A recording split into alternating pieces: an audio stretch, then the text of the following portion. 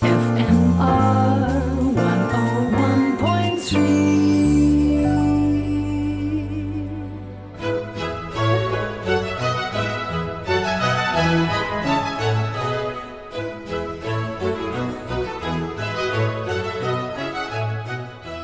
En jy is ingeskakel op FMR en hierdie week op People of Note, wat elke week hierdie tyd trots aangebied word deur Pieter Toedien Produksies, gesels ons met die skrywer van 'n boek wat beskryf word as die mees bekroonde Afrikaanse debuutroman. Die roman het pryse gewen soos die UJ Debuutprys, die Eugene Maree Prys, V.A. Hofmeyer Prys, ATKV Prosa Prys, Kyknet se Rapportprys vir fiksie en die Helgard Steyn Prys. Die boek se naam is Die Dae van Daan van der Walt en die skrywer is Andries Buys. Baie welkom by FMR, Andries. Baie dankie. Dis 'n plesier om hier by jou te wees. Dankie, Andries. Andries gesels met ons virtueel, ja, as gevolg van die tye waarin ons leef op die oomblik. Andries, kan ek wegspring deur jou te vra oor die skuilnaam wat jy gebruik het vir die boek? Die skuilnaam is Lodewijk G. Du Plessis. Hoekom het jy besluit op 'n skuilnaam en waar kom die skuilnaam vandaan? Wel, jy weet waarskynlik dat ek advokaat was op 'n stadium en 'n regter, en dis albei beroepe waar 'n mens in die openbaar staan. Toe ek in 2003 afgetree het ek een ding in my kop gehad, en dis om weer 'n privaat lewe te lei. Ek het hoegenaamd nie voorsien dat die boek pryse sou wen nie, en ek het besluit om dit onder 'n skuilnaam te bly, sodat ek kan verdwyn, en natuurlik dat die boek namens homself praat, wat ek eintlik wil hê 'n boek moet doen. Toe, een oggend, ek was op pad na my Pilates les toe ek 'n SMS kry en ek hoor ek het die Johannesburg Universiteit se prys gewen. Dit was die Woensdagoggend. In die Vrydagoggend, terwyl ek in die apteek staan om my medisynetjies te koop, toe kry ek 'n telefoonoproep en dit was die volgende prys wat ek gewen het. Dit het toe 'n werklike probleem geskep, want hoe gaan 'n naamlose mens die pryse ontvang? Ek het toe dadelik kontak gemaak met Tafelberg Uitgewers en die saak met hulle bespreek, en ons het besluit dat ek moet afstand doen van my anonimiteit. En dis hoe dit nou gebeur het, dat die skuilnaam daarmee heen was. Maar die skuilnaam, dis 'n interessante skuilnaam, hoe het jy besluit op daai naam? Ja, dit was nie moeilik geweest nie. My naam is Andries Johannes Du Plessis Buys. Ek het my oupa aan moederskant se name en van. So die Du Plessis was maklik geweest. My pa is Gert Lodewijk geweest. En die skuilnaam was toe uiteindelik Lodewijk G. Du Plessis. Kom ons luister na jou eerste musiekstuk, en ek moet vir jou sê, toe ek jou musiek bymekaar gemaak het vir hierdie program, dit was my so lekker geweest, want die genres is wyd, en dit is asof jy die room gaan skep het van die verskillende genres wat jy vir ons gebring het vandag. En die eerste stuk is 'n stuk opera. Dit is Bellini se Norma, dis 'n aria uit Norma. En die spesifieke opname is deur Dane Joan Sutherland en Marilyn Horne. Wat is die storie agter hierdie stuk? In 1967 is ek vir die eerste keer oor see. En Norma het op daardie stadium toe oorgegaan het in Covent Garden gespeel met Joan Sutherland en Marilyn Horne. Ek het probeer kaartjies kry in Suid-Afrika en ek het geen sukses daarmee gehad nie. Ek het na Engeland toe gegaan, ek het daar probeer en ek het geen sukses gehad nie. En ek het rondgestap in die stad gedurende die dag, en die aand van die uitvoering, toe dacht ek wel, ek is in die omgewing, ek gestap na Covent Garden toe, en ek stap na die kaartkantoor toe, en ek sê, have you got the best seat in the house for me? En die man sê vir my, you are so lucky, I have. En daar kry ek 'n kaartjie, en ek het 10 pond vir hom betaal, en ek sit 3 rye van vooraf. Ek het heeldag in die stad rondgeloop, ek het velskoene aangehad, het 'n kakiebroek as ek reg onthou, en so 'n swart verweel jassie. Gedurende pouse het die man wat langs my gesit het, en baie netjies aangetrek gewees het vir die okasie, na my gekyk so van skuins langs sy neus af, en vir my gesê, where are you from? Ek sê toe vir hom, ja, ek is van South Africa. Nou, ons was toe op daai stadium 6 jaar lank 'n republiek gewees. Hy sê, "Oh, dear, I thought you were from one of our colonies." Nou ja, toe luister ek na die ongelooflike uitvoering deur Joan Sutherland en Marilyn Horne. Joan Sutherland was natuurlik Norma geweest en die baie groot, lang vrou en daai lang wit tabbert was absoluut vir hierdie jong mens uit one of the colonies 'n betowerende ondervinding geweest. Die opname waarna ons gaan luister is deur Dame Joan Sutherland en Marilyn Horne en hulle word begelei deur die Londense Philharmoniese Orkees met Richard Bonning op die podium.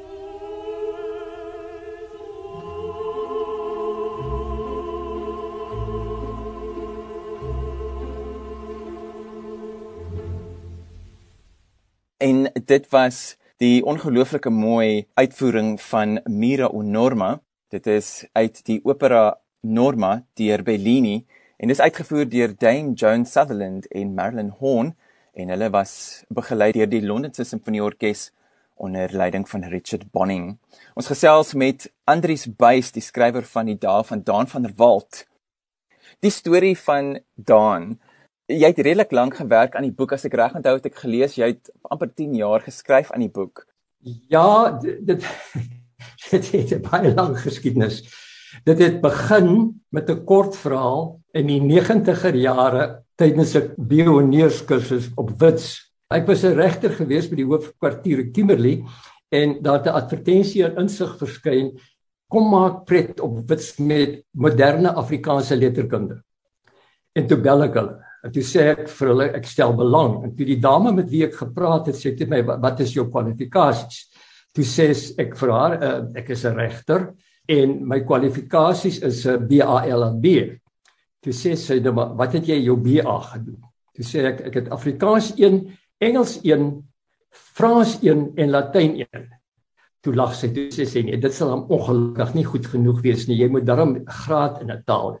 En so 2-3 weke later, toe kry ek weer 'n oproep. Toe sê hulle vir my, hulle stuur vir my die boeke wat ons moet lees vir die kursus. Ek moet een van die boeke neem en ek moet 'n resensie oor die boek skryf. Hulle sal beoordeel of ek kwalifiseer vir die kursus.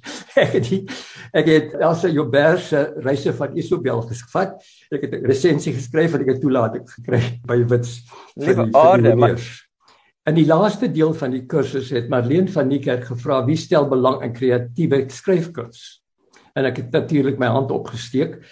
En die vereiste was ons moes 'n stuk of 4 of 5 kortverhale inhandig. En ek was op daardie stadium en al vir 'n geruime tyd geïnteresseerd in die verskynsel dat 'n gay man met 'n vrou trou, hulle het kinders en hier is sy ouderdom, dan skei hy van haar of hulle gaan uitmekaar uit en hy raak met 'n ander man deurmekaar en dan kom die kleinkinders vir oupa en sy nuwe man kuier. En dit was die basis waarop hierdie storie ontwikkel het. En ja, die storie is soveel kere oorgeskryf en ek was seker 'n goeie 5-6 jaar op die universiteit gewees. Selfs na ek van die universiteit af weg is, het ek aanhoudend oorgeskryf. Jy het so lank gewerk aan die storie, Andries, aan die boek en aan die storie en gebytel daarin. Wat was vir jou, hoe het jy geweet, nou is 'n tyd dat die boek moet gepubliseer word, nou is die storie klaar, nou is hy gereed? Ek het nie geweet nie. My lewensmaat Twan het aanhoudend gesê die boek moet gepubliseer word. En ek het gesê die ding is nie goed genoeg nie. Toe kom hy eendag met die idee dat ons moet 'n opinie van 'n buitestander kry om vir ons te sê wat hy van die boek dink. En ons het op een of ander manier met Frederik de Jager kontak gehad op daai stadium en ek stuur toe die boek vir hom en ek vra vir hom, lees die boek en gee vir my jou opinie of dit 'n publiseerbare boek is. En Frederik het dit gedoen en 'n oorweldigende positiewe reaksie op die boek gehad. En gesê dis 'n boek wat moet gepubliseer word. Inteendeel het hy gesê hierdie boek sal op universiteit bestudeer word en jy sal pryse vir hierdie boek wen. Nou ja. Dit klink vir my, jy weet waarvan hy praat, Andries. Hierdie boek behoort 'n golf deur die Afrikaanse letterkunde te stoot, het hy gesê. En nou ja, ek was baie bly geweest en ek was toe bereid geweest om die boek in te handig vir publikasie. En nou ja, die res is dan nou maar geskiedenis. Die boek het toe 'n groot sukses gehad onder die keurders van die pryse, die toekenners van die pryse en 'n student op Stellenbosch het haar meestersgraad oor die boek verwerf. So ja, die boek was 'n sukses. Andries, ek dink is tyd vir jou tweede snit wat jy voorgestel het en hierdie keer is dit 'n koorstuk van baie lank gelede. Dit is 'n Allegri stuk en die stuk se naam is Miserere mea Deus en dis uitgevoer en jou keuse was 'n groep van Brittanje, 'n groep genaamd Tenebrae en hulle word gelei deur Nigel Short en die groep is gestig baie interessant genoeg deur 'n outlet van die Kingsingers. Wat is die storie agter Miserere? Hierdie stukkie musiek het ek ontdek soos wat daar in Daan se boek beskryf word, Roger O'Hogan het 'n program Sondag-aande op die B-diens, die Engelse diens van die SAIK gehad, waarin hy kerkmusiek gespeel het. En een aand het hy, en ek het daarna geluister, ek het 'n gereelde luisteraar daar geword, en ek dink dit is onder meer saam met Fanny Smit se Alle volke loof die Here in die oggend, het ek my liefde vir kerkmusiek ontwikkel. En hy wat Roger O'Hogan is, het hierdie werk gespeel. En ek was totaal oorweldig deur die werk. Die paus het gelas, toe hy die musiek hoor, dat niemand daar die musiek mag speel of gebruik nie.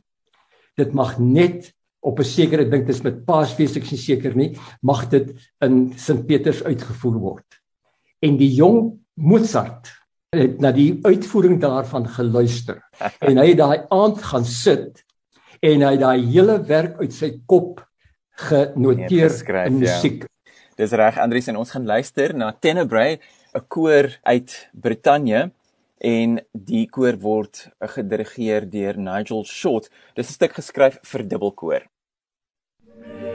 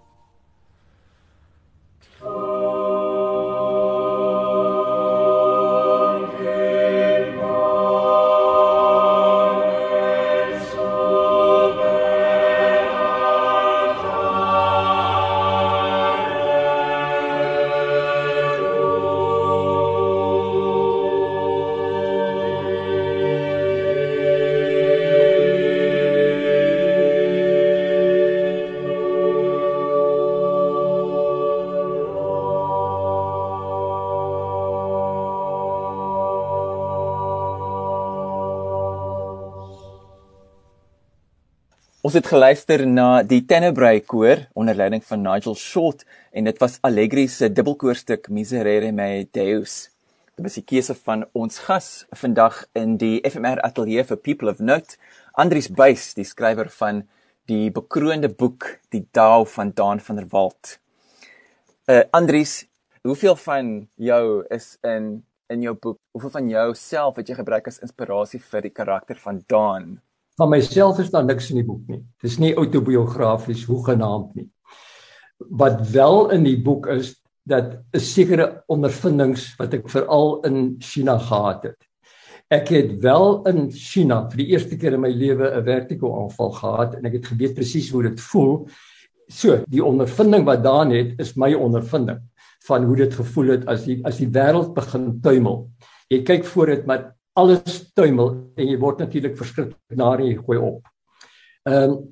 Daar was byvoorbeeld 'n ander voorbeeld, die ondervinding wat Daan gehad het in die lughawe, waar al die mense saamgedrom het om 'n kaartjie te kry, is ook gebaseer op my ondervinding in die lughawens in China. Al wat in die boek is, wat werklik deel is van my geskiedenis, is Daan se ouma se geskiedenis, wat ek beskryf, dit is my ma se geskiedenis. En dit is dat sy is in 'n konsentrasiekamp, 'n Engelse konsentrasiekamp gebore in 1901, en sy het uiteindelik by 'n Chinees gaan werk, en dis waar my pa ontmoet het. Daai stukkie is werklike geskiedenis uit my geskiedenis. Die res is daar absoluut niks in nie. Dis ondervindings wat ek gehad het, wat veral in China, daar die Suid-Afrikaanse deel is heeltemal anders. Andries, kom ons gaan aan na die derde stuk musiek wat jy vir ons gebring het vandag. Dis 'n opname van Richard Crooks se Ah, May the Red Rose Live Always. Waar kom die stuk musiek vandaan? Goed, dis Stephen Foster liedjie, en musiek speel 'n geweldige belangrike rol in die boek. Mense wat die spesifieke musiek waarna verwys ken, gaan soveel meer uit die boek put as natuurlik iemand wat dit glad nie ken nie. Blomme speel ook 'n verskriklike belangrike rol in die boek. Reg voor in die boek sê Margrieta vir Daan, jy is 'n tersvyblom in die knop gekneus. En dit is 'n verwysing na 'n gedig van Willem Kloos, waar hy sê, ek ween om bloemen die in die knop gebroken, voordat hulle nog kan oopvou behoorlik. En dan sê hy, dit is soos 'n liefde wat nie verstaan word nie. So, die blom wat sterf is 'n belangrike tema dwarsdeur, die skoonheid wat vergaan, die mens wat leef en uiteindelik moet doodgaan. En Daan het altyd vir Margrieta 'n rooi roos gegee op haar verjaardag. Hierdie stuk musiek is een wat ek gespeel het as ek sekere dele in die boek geskryf het, van die hartseer dele en van die verganklikheid van die skoonheid. Ons gaan luister na Richard Crooks se Ah, May the Red Rose Live Always.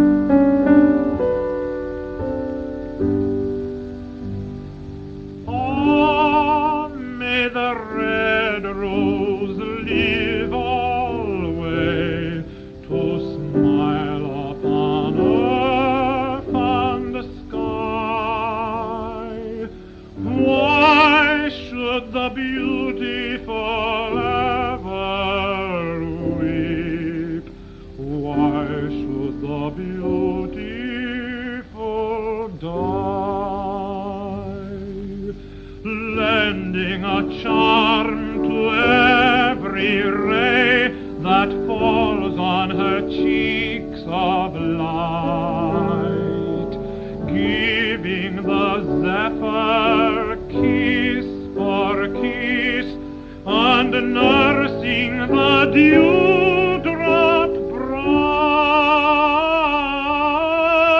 bright. Oh, may the red rose live always to smile upon earth and the sky. Why should the beautiful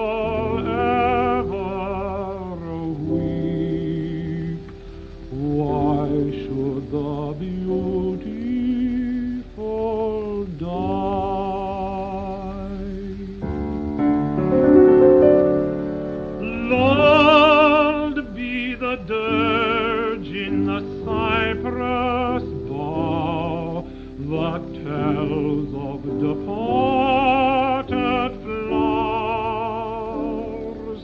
Oh, that the butterfly's gilded wing fluttered in evergreen boughs. Sad is my heart for the blighted plants, its pleasures are as brief.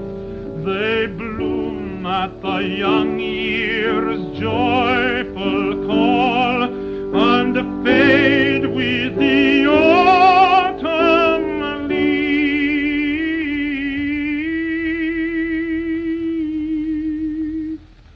Oh, may the red rose live always to smile upon earth and the sky. Why should the beautiful ever weep? Why should the beautiful die?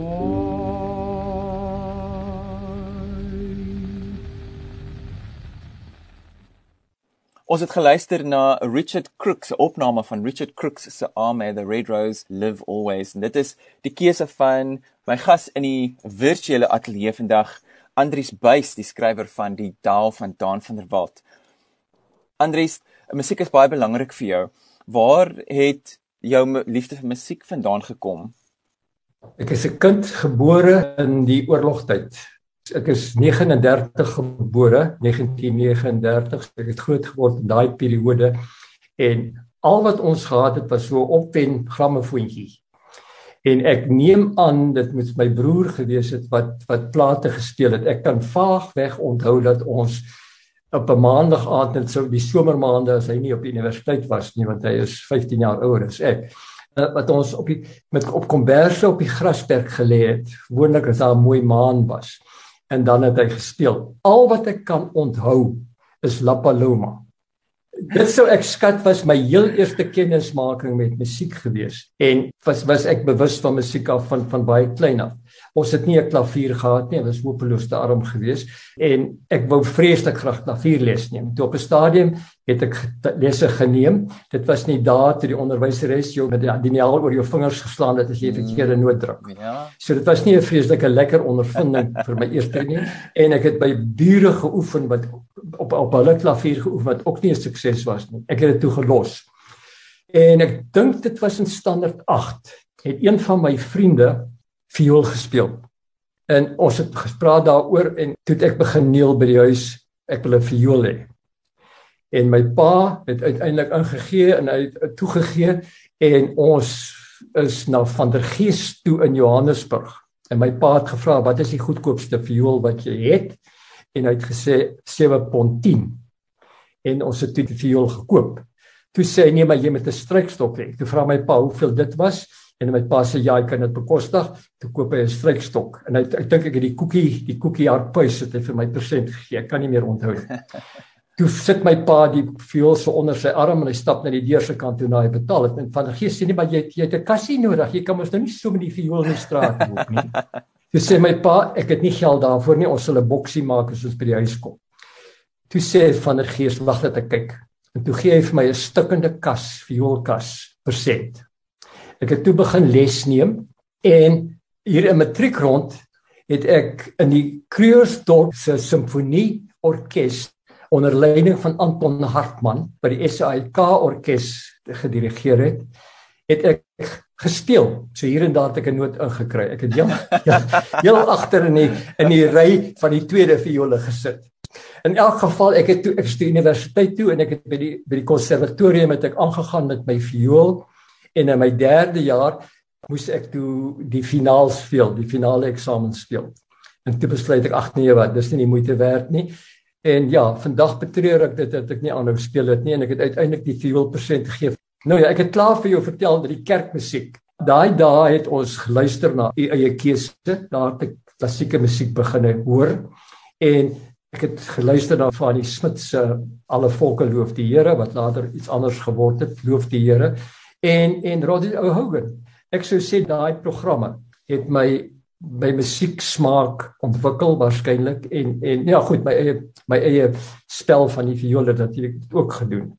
Ek dink kom ons gaan na die volgende stuk musiek toe. En jou volgende stuk musiek is Tea and Symphony van Janis Ian.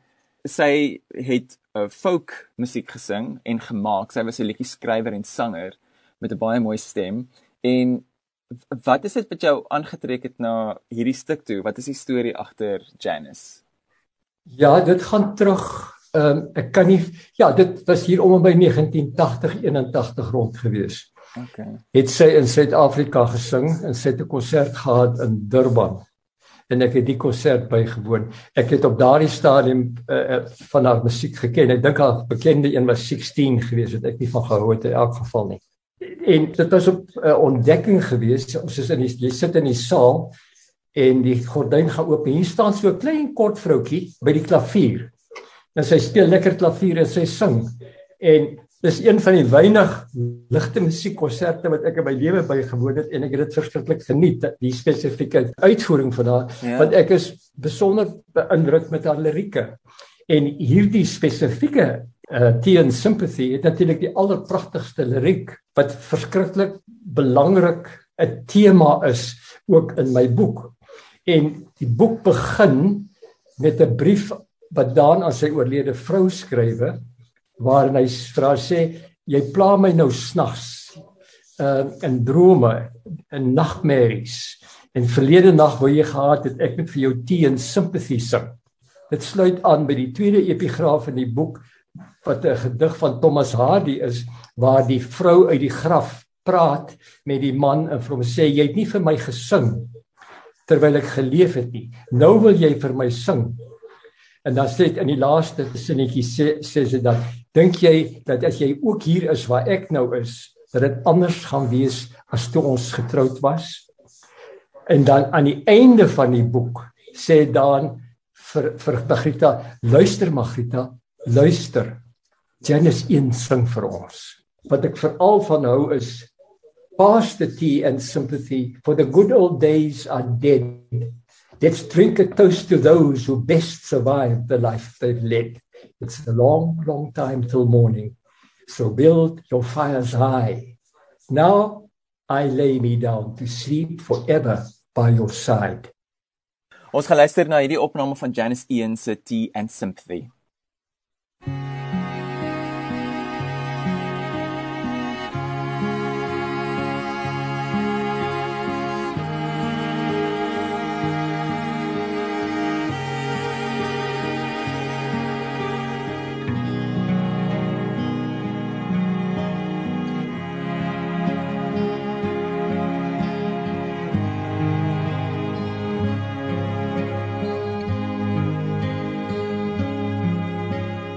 I don't want to ride the milk train anymore.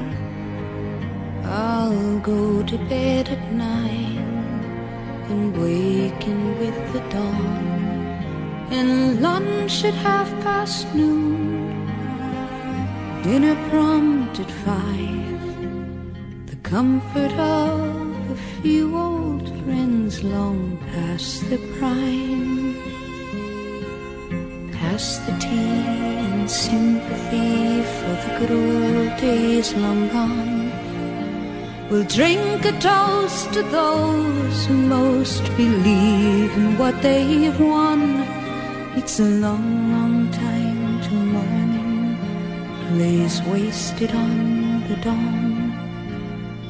I'll not write another line, for my true love is gone.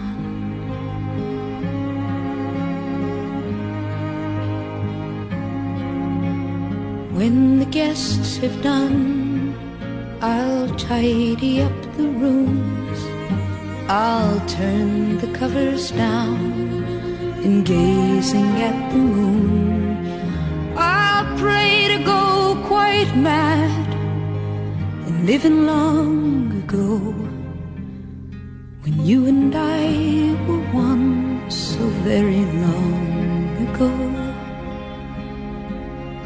Pass the tea in sympathy for the good old days long gone.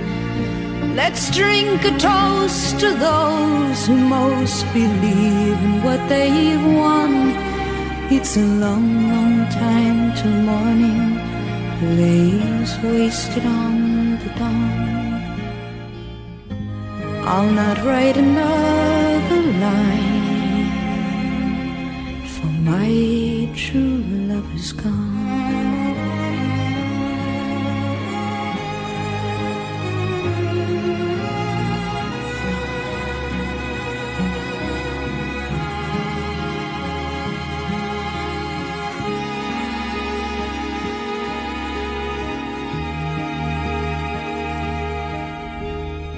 When I have no dreams to give you anymore, I'll light a blazing fire and wait within the door and throw my life away. I wonder why they all will say, now I lay me down to sleep forever and a day. Pass the tea in sympathy for the good old days are dead. Let's drink a toast to those who best survived the life they've led. It's a long, long time till morning, so build your fires high. Now I lay me down to sleep forever by your side.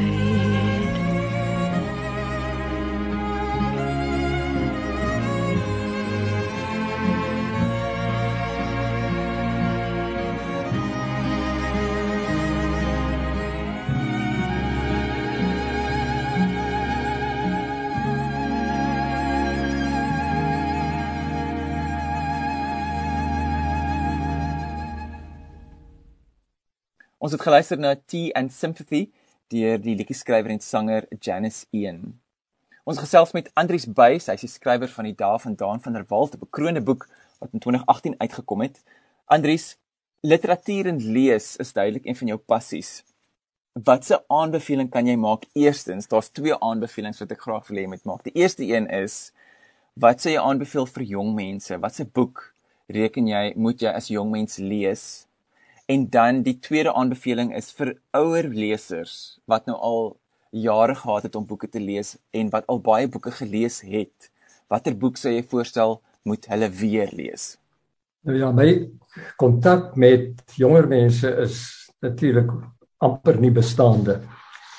Maar ek het heel per toeval, heel onlangs, 'n jeugboek gelees, wat my werklik beïndruk het. Die boek se naam is Die Brief vir die Koning, geskryf deur Tonke Dracht. Dit is uit die Nederlands vertaal deur Daniel Hugo. En die rede hoekom ek 'n jeugboek gelees het, was omdat die boek, toe ek laas in Engeland was, ek dink dit was hier in 2019, het dit opslae gemaak in Engeland. Jy kon nie by 'n boekwinkel verbyloop wat nie die boek ten volle in die winkel uitgestal het nie. En toe ek nou sien hy is in Afrikaans vertaal na die dag toe ek deur die boekwinkel loop, toe dink ek wel, ek gaan hom lees. Hoekom was die mense so opgewonde? En ek dink, hulle was so opgewonde, omdat dit presies die teenoorgestelde is van die huidige tydsgees. Die storie hier is van 'n 16-jarige seun, is in die middeleeue, wat 'n ridder wil word. Dit is dan die reis.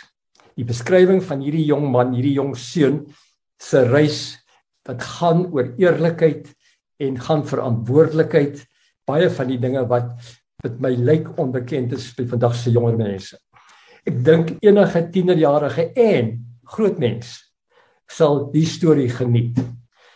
Dan vir die groot mense, die volwassenes, is daar 'n boek wat ek op die oomblik lees, en is 'n boek wat ek sonder enige twyfel aanbeveel by enige mens wat van 'n goeie kort verhaal hou. Dis nie geskryf as kortverhale nie. Dis geskryf as stukkies wat in die Vrouekeur verskyn het. En dit is geskryf deur Frederik de Jager. Dit is geskryf in wat my idee van letterkunde is, 'n eenvoudig, oorweldigende Afrikaans. En elke storie, elke stukkie daarin, kan jy by stil staan en jy kan daaroor nadink. Ek het myself beloof, ek lees net een van die 55 stories per dag. Ek kon dit nie regkry nie. Ek het maksimum van 3 gelees. En dan is ek so oorweldig deur die man se lewensinsig, sy begrip, die wyte van sy ondervindings. Dit is baie autobiografies. Dat ek voel na ek 3 gelees het, ek is absoluut vol, ek moet nou eers wag dat ek kan dink oor die stories. 'n Man op 'n fiets ergens heen, deur Frederik de Jager. Andries, ons gaan luister na jou volgende stuk musiek en hierdie stuk musiek is baie interessant. Dit is 'n Mongoolse lied. Die lied se naam is Holenboer Prairie. Vertel my 'n bietjie meer van die stuk musiek en hoekom jy dit gekies het. Ek was in China besig om Tai Chi te leer. Nou, ek moet vir jou 'n beskrywing gee as mens in die straat afloop. Dit was in 'n klein dorpie gewees waar ek die Tai Chi geleer het. Elke tweede winkel het 'n luidspreker op sy stoep waarin geadverteer word en musiek gespeel word. Dit is 'n verskriklike lawaai. En deur hierdie geraas loop ek eenmiddag in die straat en daar's vir 'n oomblik 'n bietjie stilte en ek hoor die ongelooflikste vroue stem. Nou, as jy musiek hoor, as jy vroue stemme hoor in China, dan is dit Chinese musiek. Nou, ek het nie vir jou 'n voorbeeld daarvan gegee nie, maar dit is gewoonlik 'n vreeslike hoë stemmetjie wat 'n melodielose iets sing. Nou ja, waarskynlik klink die koningin van die nag se aria in die towerfluit vir die Chinese soos hulle musiek vir my geklink het. Maar hierdie vrou sing pragtig. En ek het onmiddellik die gevoel gekry van in die hoë veld waar dit oop is en die hemel wyd daarbo. Dit is soos die digter gesê het, jy kry hierdie gevoel van 'n onuitspreeklike verlange na iets wat jy nie kan definieer nie. Dit was my onmiddellike reaksie. En ek is daar ingegaan en ek het vir hulle met my vingers verduidelik na die ding wat hulle gespeel het en vir hulle verwys ek wil dit hê. En ek het die CD gekoop. En ek het toe uitgevind dat die vrou en haar aanvaarbare westerse naam is Jamyang Dolma. Jamyang Dolma is 'n Tibetaanse vrou, etnies Tibetaans. Sy was 'n kelner in 'n restaurant gewees. En ek neem aan sy het seker ook daar gesing, want iemand het haar daar ontdek. Die uiteinde was dat sy China toe is en sy het by die universiteit ingeskryf en musiek studeer. Die liedjie wat sy sing is Holenboer se graslande. En dit is sover ek kan aflei 'n Mongoolse liedjie wat sy in Chinees en Mandaryns sing.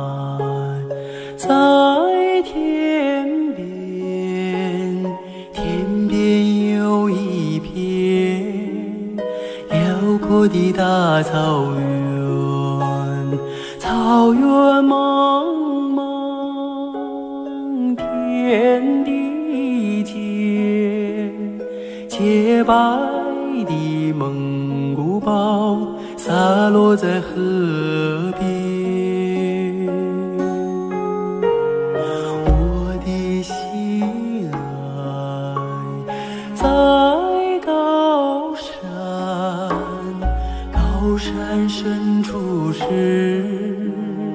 为巍的大兴安，林海茫茫雨无间，矫健的雄鹰俯瞰着草原。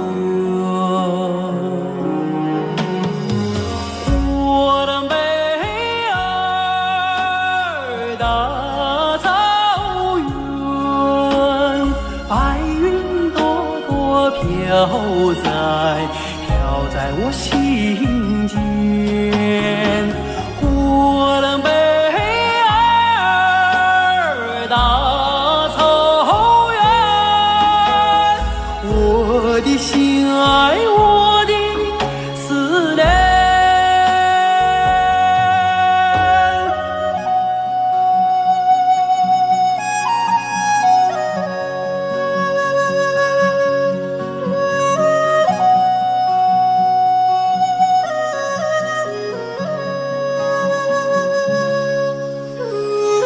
我的心爱在河湾，格尔古纳河，穿过那大草原，草原母亲，我爱你，深深的河水，深深的祝愿。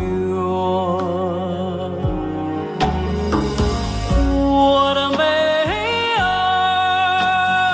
大草原，白云朵朵飘在我心间。我的美儿大草原，我的心爱，我的思念。我的美儿大草原，白云朵朵飘在我心间。我的美儿大草原，我的心爱，我的思念。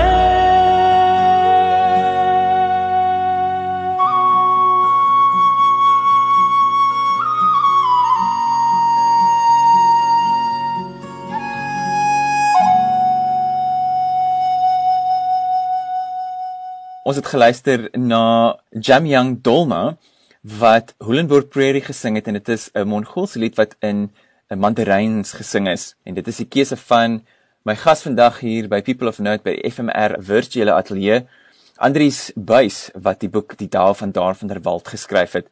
So die boek is vertaal en daar's planne om die vertaalde weergawe van die boek te publiseer hier in Suid-Afrika.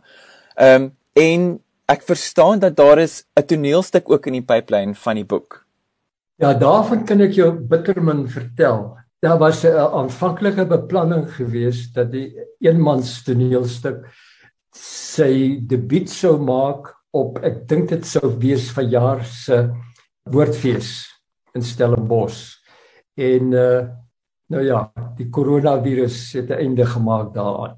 Andries, ons gaan jou laaste snit nou speel. Jou laaste snit is deur die popgroep Alphaville en die naam van die snit is Forever Young.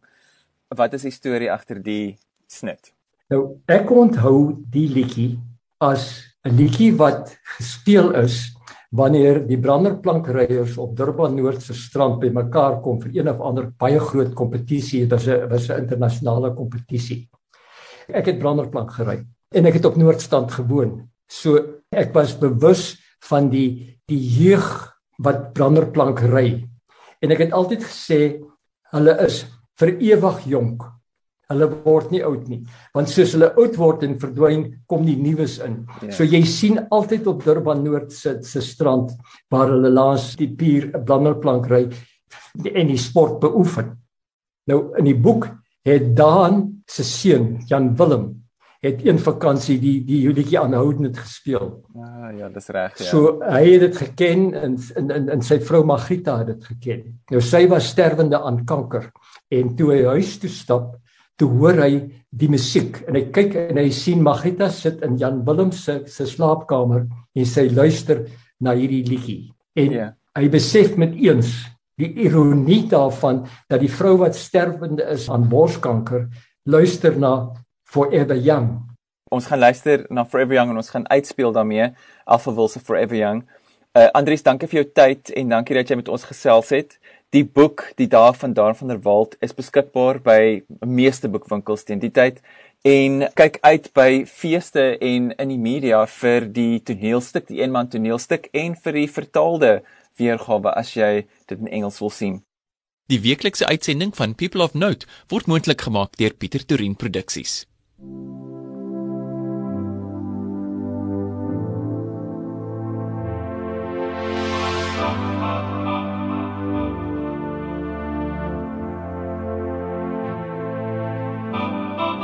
Let's dance in style, let's dance for a while. Heaven can wait, we're only watching the skies. Hoping for the best, but expecting the worst. Are you gonna drop the bomb or not? Let us die young or let us live forever. We don't have the power, but we never say never. Sitting in a sandpit, life is a short trip. The music's for the sad man. Can you imagine when this race is won? Turn our golden faces into the sun. Praising our leaders, we're getting in tune. The music's played by the madman.